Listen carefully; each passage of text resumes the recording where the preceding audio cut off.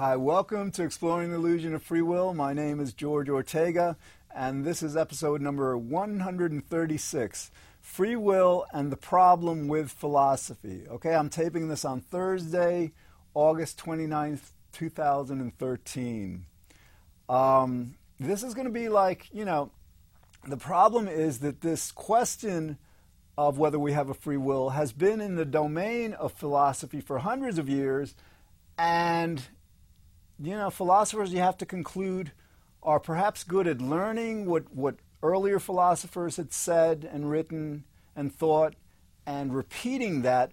But, any kind of a cursory examination of this issue of free will, which incidentally is the most written about, most discussed topic in philosophy, will just lead you to conclude that modern philosophers, as well as many even historic earlier philosophers, are not very good at thinking, or not. Their logic is not very strong. In other words, they're very good at learning, what has been said, why, and all, and repeating that, teaching that, writing about it. But they're just not, and that is fundamentally the problem with philosophy. We'll get into that, after our intro. So before we get into that, I want to do what I always do in each show. It's just basically define, what people mean when they say they have a free will, and why this free will is absolutely impossible. I want to refute it briefly, and then just describe why this issue is so fundamentally, so world-changingly important.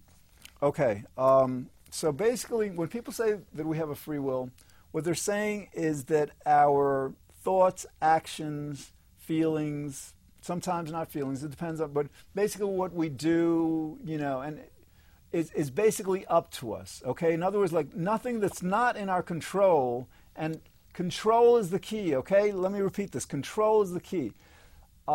If something that we're not in control of is either taking part in the decision or making the decision for us, compelling us to make the decision, that's not a free will. I want to just talk briefly about the issue of a factor that's partly in control. In other words, if I'm holding up this paper with the right hand, okay, I could say that this right hand is holding it up, completely on its own, okay. And let's say this right hand represents free, quote unquote, free will. I mean, I know it's impossible, whatever. Now, all of a sudden, if I hold it with both hands, okay, we can no longer say that this right hand of its own free will, whatever, in this example, is holding up the paper, because something else, this external factor that this right hand is not in control of, is taking part in it. So that's why I say that if something outside of our control is either making us make the decision, which is actually technically the most precise way of describing this, or even taking part in the decision, as I just described, through this example, then we cannot have a free will. Another way people like to say that we have a free will because we could have chosen otherwise. People say that, but think about it. Well, before I refute that, basically the basic reason we don't have a free will is because of causality. Okay, everything has a cause. And for people who say that some things don't have a cause, that makes things worse for free will, because if our decisions, our actions are not caused, then they're certainly not caused by our free will, or by our will, or by us, or by anything. If they're uncaused, they're uncaused.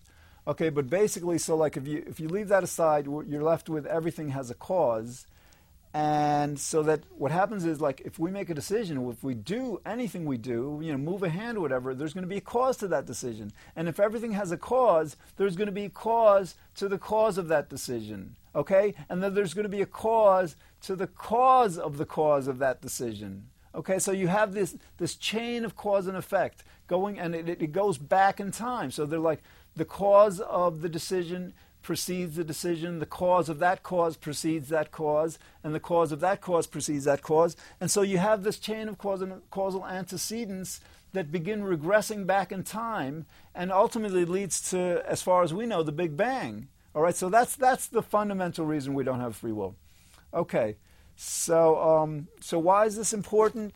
So and that's what people mean. Another thing, people sometimes say that if we have free will, we're fundamentally morally responsible. Okay, and their major mistake with this is they they wrongly conclude that because we have a tendency to hold ourselves responsible, because we have laws and because we have religious precepts and all, that render us personally accountable fundamentally, because of that, then that must mean we have free will. That's arguing from desire. That's arguing from a premise, that isn't demonstrated.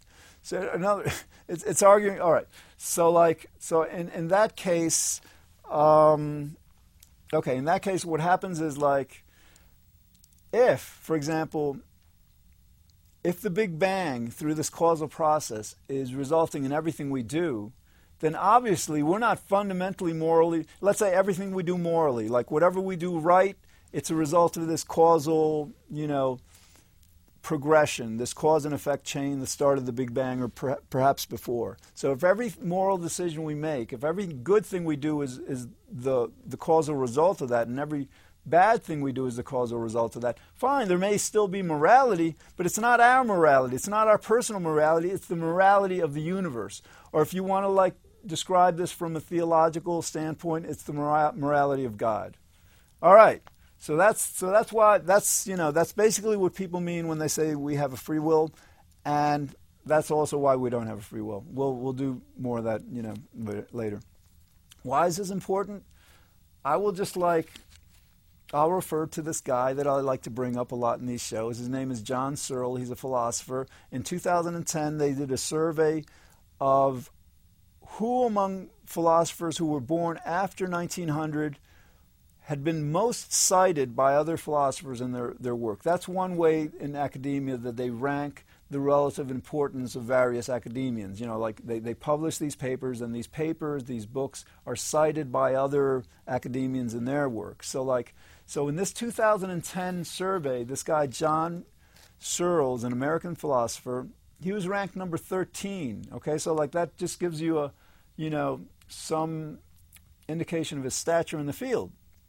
Okay, he was this British psychologist, Susan Blackmore, was preparing for a book that she published in 2005 called Conversations on Consciousness. She interviewed John Searle, and in that interview she said, if the world were to come to acknowledge and accept and integrate, just simply acknowledge and accept and understand that free will is an illusion, what would that mean, And Searle said, I'm quoting almost directly, that would be a bigger revolution in our thinking than Einstein or Copernicus or Newton or Galileo or Darwin. It would alter our whole conception of our relation with the universe. Okay, this overcoming of free will is the biggest thing that humanity has ever discovered. It's we discovered that the world isn't flat, that we're an orb, fine, but that doesn't really change much, unless we're going to fly to the moon and back. We've discovered that our world, that the sun, for example, doesn't revolve around us. We revolve around the sun. We've had these major discoveries, but this is different because this is a discovery that goes to the heart of who we are as human beings. In other words, we're not these free agents. We can't do whatever we want. We're more accurately described as puppets, robots, actors, and fulfilling the will of what? Fulfilling the will of either God or the universe or the Big Bang, whatever you want to call it. But basically that's, going from our world, everyone going from believing that what we do is up to us to understanding that absolutely nothing is up to us. Nothing has ever been up to us or can ever be up to us. That is the biggest revolution in science that has happened today. And, I was going to say that I can think of, there's a few other developments that if they were to happen, I think they would be greater than this. For example, if we found a way, either through some kind of a medicinal agent or some kind of technique, to make everyone completely happy or supremely happy, blissed out, that I think would be a bigger accomplishment. If we were to find out what happens for sure, without any doubt, what happens after we die, if anything, whatever, that I think would be a bigger accomplishment. Maybe if we were to communicate, to interact with aliens, that might be a bigger accomplishment. I'm not sure. but these things haven't happened. So this, our world awakening from this like massive delusion that we have a free will to the understanding that absolutely nothing is up to us, and then the implications of what that means. In other words, like, fine, we don't have a free will, so like we make a lot of mistakes. Why is the universe making us make these mistakes? Why is the universe making us make these mistakes and then causing us to either blame others and punish them, or blame ourselves and punish ourselves, or have others blame us and punish us? Like it. To my thinking, it doesn't make sense that the universe would want to do that, because, like, in a certain perspective, the universe is kind of like doing it to itself. It's like hurting itself by doing that. But all right, that's another entirely different issue. But I hope you get an understanding of why this is the biggest thing ever. Why this is the biggest revolution in our thinking that has ever taken place. Okay, so now let's get into our topic. Okay, now the problem. Free will and the problem with philosophy. The basic problem in philosophy, there's several, is that,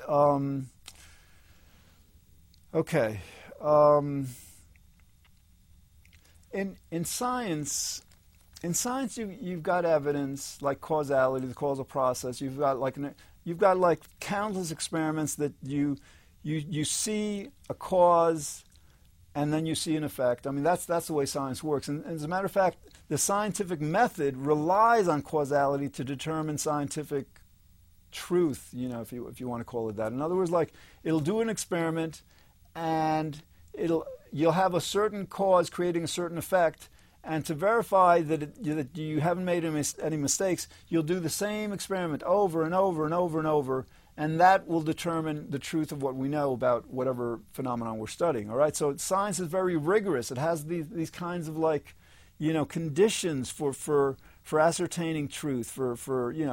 It's based on evidence, empirical evidence. Philosophy isn't like that. In philosophy, some philosophers will actually say that some things are just not caused. I mean, again, like I've explained in other shows, that even if you were try to refute determinism or causality by saying that certain things have not been found to have a cause, like in quantum mechanics, some people say that's not going to help free will. Okay, but more so than that, because if our decisions, our actions are not caused, we can't attribute them to ourselves. We can't attribute them to a free will. But more so than that, conceptually, as a concept, logically, what does it mean for something to not be caused? I mean, things don't just happen for no reason, for no cause. But in philosophy, because it's not really rigorous, because basically you can say whatever you want, and you can't really test it, whatever, or they don't have to test it. You get these very unscientific claims, gaining a level of very, very unwarranted acceptability, or just acceptance, whatever. So again, with philosophy, here's the essential problem with philosophy as it relates to free will is that the free will question is extremely, extremely simple. It's very fundamentally simple, and so I'll explain it right now. If everything is causal, if everything has a cause, that makes free will impossible, because as I explained before, anything we do is going to have a cause. That cause is going to have a cause, and these causes are going to regress back in time, moment by moment, to the Big Bang or whatever. So we can't be fundamentally responsible. We can't attribute to ourselves any action that is a complete result of this causal chain that preceded our birth. Again, so it goes back to before our birth, before the planet was created, presumably to the Big Bang and before. Okay, so this is simple logic. Fine. Causality refutes free will. Some people will, and we might as well go with some big philosophers. Kant, Hume, they didn't like the fact that we don't have free will. So what do? They changed the meaning of the word. Spinoza before them, many philosophers before them had delineated, had described what the debate was about. But Kant and Hume and a few others didn't like that. They couldn't accept that we don't have free will. So they said, well, no, free will doesn't mean what they say it means. Free will is like when I have the will that I want to have. Absurd definition. I got to take a drink. It's an absurd definition, and it's even refutable. Because even with that definition, causality refutes it. Because, like, if you're saying, like, free will is when I have the decision I want, make the decision I want, then you're left with the question, well, what made you make it? You know, you still have this causal thing. So anyway, so basically getting back to this simple logic of why free will is impossible, aside from these straw man, arguments that argue about something that isn't in contention, again, it's not like whether we want to decide what we want, it's actually what's causing us to decide and all. So aside from that, so causality makes free will impossible, okay? If you try to refute causality, you're left with three conceptual options. Acausality, or things happening without a cause, and you just think about that for a moment, and you conclude that makes things even worse for free will, okay? Because, like, if things are without a cause, you can't ascribe them to human beings. A second alternative to causality is that things happen, causa sui is the term, it's a Latin term. It's like things self-cause. Our decisions are the cause of themselves, okay? But even with that, if our decisions are causing themselves, we're not causing them. Our free will, our will isn't causing them, okay? So, and the last conceptual alternative to determinism or causality, they're very interchangeable. Determinism is really causality as it relates to prediction. That confuses a lot of people. So anyway, the third alternative to that is things happening ex nihilo, or something coming from nothing. In other words, like, we just decide, it's just like the decision just happens. It's another example of it happening without a cause. It just emerges from nothing. But again, if it just emerges from nothing, it's not emerging from our will. And, obviously, if it's not emerging from our will, it's not emerging from our free will. All right, so that's the thing. The logic of this issue is so fundamentally simple. And that is the problem with philosophy, because, like, so many philosophers can't accept this. So what do? They obfuscate, like so many have done. They resort to sophistry. They resort to these word things. Like, for example, they say that free will is like that we could have chosen to do otherwise. Okay, and then they don't realize that if we would have done otherwise, that other decision would have had a causal history that spans back to before we were born. All right, so basically, the state of philosophy today, it's immature, it's unprofessional, and it's a lot of just like confusion. There's a lot of people in philosophy today, and I'm not going to name them because they have careers and stuff. I don't want to I'd rather not get personal with this. But they're arguing from reason. They don't have the evidence, they don't have the logic. So they try to obfuscate. Some of them are very good at this, and they either come up with straw man arguments or they're arguing from desire. They say life would have no meaning if we didn't have a free will, which is not accurate, but that's what they believe. So because they believe that, they say we have to have free will because life has to have meaning. No, I'm sorry. I think life still has meaning. It's not our meaning, but you can't You can't base a conclusion, a philosophical conclusion, on a desire that you have based on what you believe life should be. Okay, and then they have these convoluted arguments that miss the point entirely. Like, one of them is called Buridan's ass, like this donkey or something, that is equidistant between two bales of hay, and it can't decide between the two. And somehow, that I've never been able to understand, they assert that's an example of why we have free will. No, I'm sorry, that's an example. Ultimately, that animal is going to, if it decides, if it doesn't ever decide, fine, it hasn't made a decision, that's not free will. And maybe not making a decision is a decision, to act or not act. So there's going to be a cause to that. So again, with these kinds of examples that they come up with, they don't subject them to the causality, acausality and stuff proofs. And so all right, so why? The problem with philosophy is this question has been settled logically, it's been settled scientifically decades, if not centuries ago, okay? So why are they still debating about it? This is the big question. Okay, and I can only conjecture on this.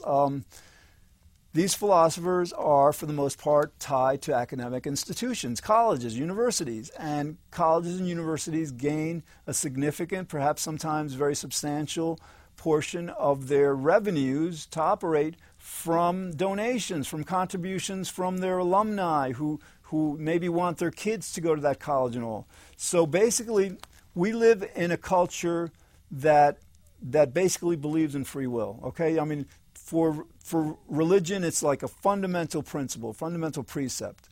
Okay, so like I think a lot of these, colleges maybe are afraid to offend their donors. They're afraid they're like if they start teaching kids that we have no free will, then the donors might object or whatever. I mean, that's not how you do science. I mean, certainly that didn't happen with evolution. I mean, with evolution, the evidence was compelling that we evolved from lower life forms, and so the colleges continue to exist. So I think that shouldn't be a problem. Okay, another major problem in philosophy is, even though this is the most talked about, most discussed, most written about topic in philosophy, you don't see very many books on it. You see some books, again, very, very few are published each year, and extremely few over the last, well, you want to know something? I published a book called Exploring the Illusion of Free Will, second edition. I published it on Kindle and CreateSpace. I self-published it just recently, a few months ago or so, and I listed 20 books that pretty unequivocally refute free will. And that's pretty much all that I'd been able to find. In other words, there's articles that refute free will, but in terms of books, there's very, very few. All right, so for the most discussed, most popular topic in philosophy, one, that they get it wrong, two, that there's so few people publishing refutations on free will tell you a great deal about the state of philosophy, and not just in the United States, but in the entire world.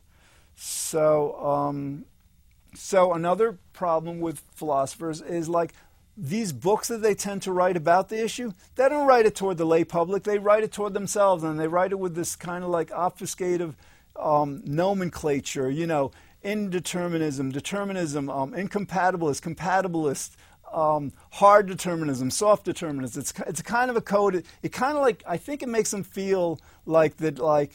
In other words, if common people are not, are led to believe that it's a complicated subject, then it serves the professional philosopher's interest. That they're privy to certain understanding that evades other people. But that's, this topic, this question of free will is so fundamental, so simple, as I described before, that all of that confusing, obfuscative terminology they come up with is just sophistry. It's just it's trying to not through logic, but through artifice, through deceit to kind of win a point.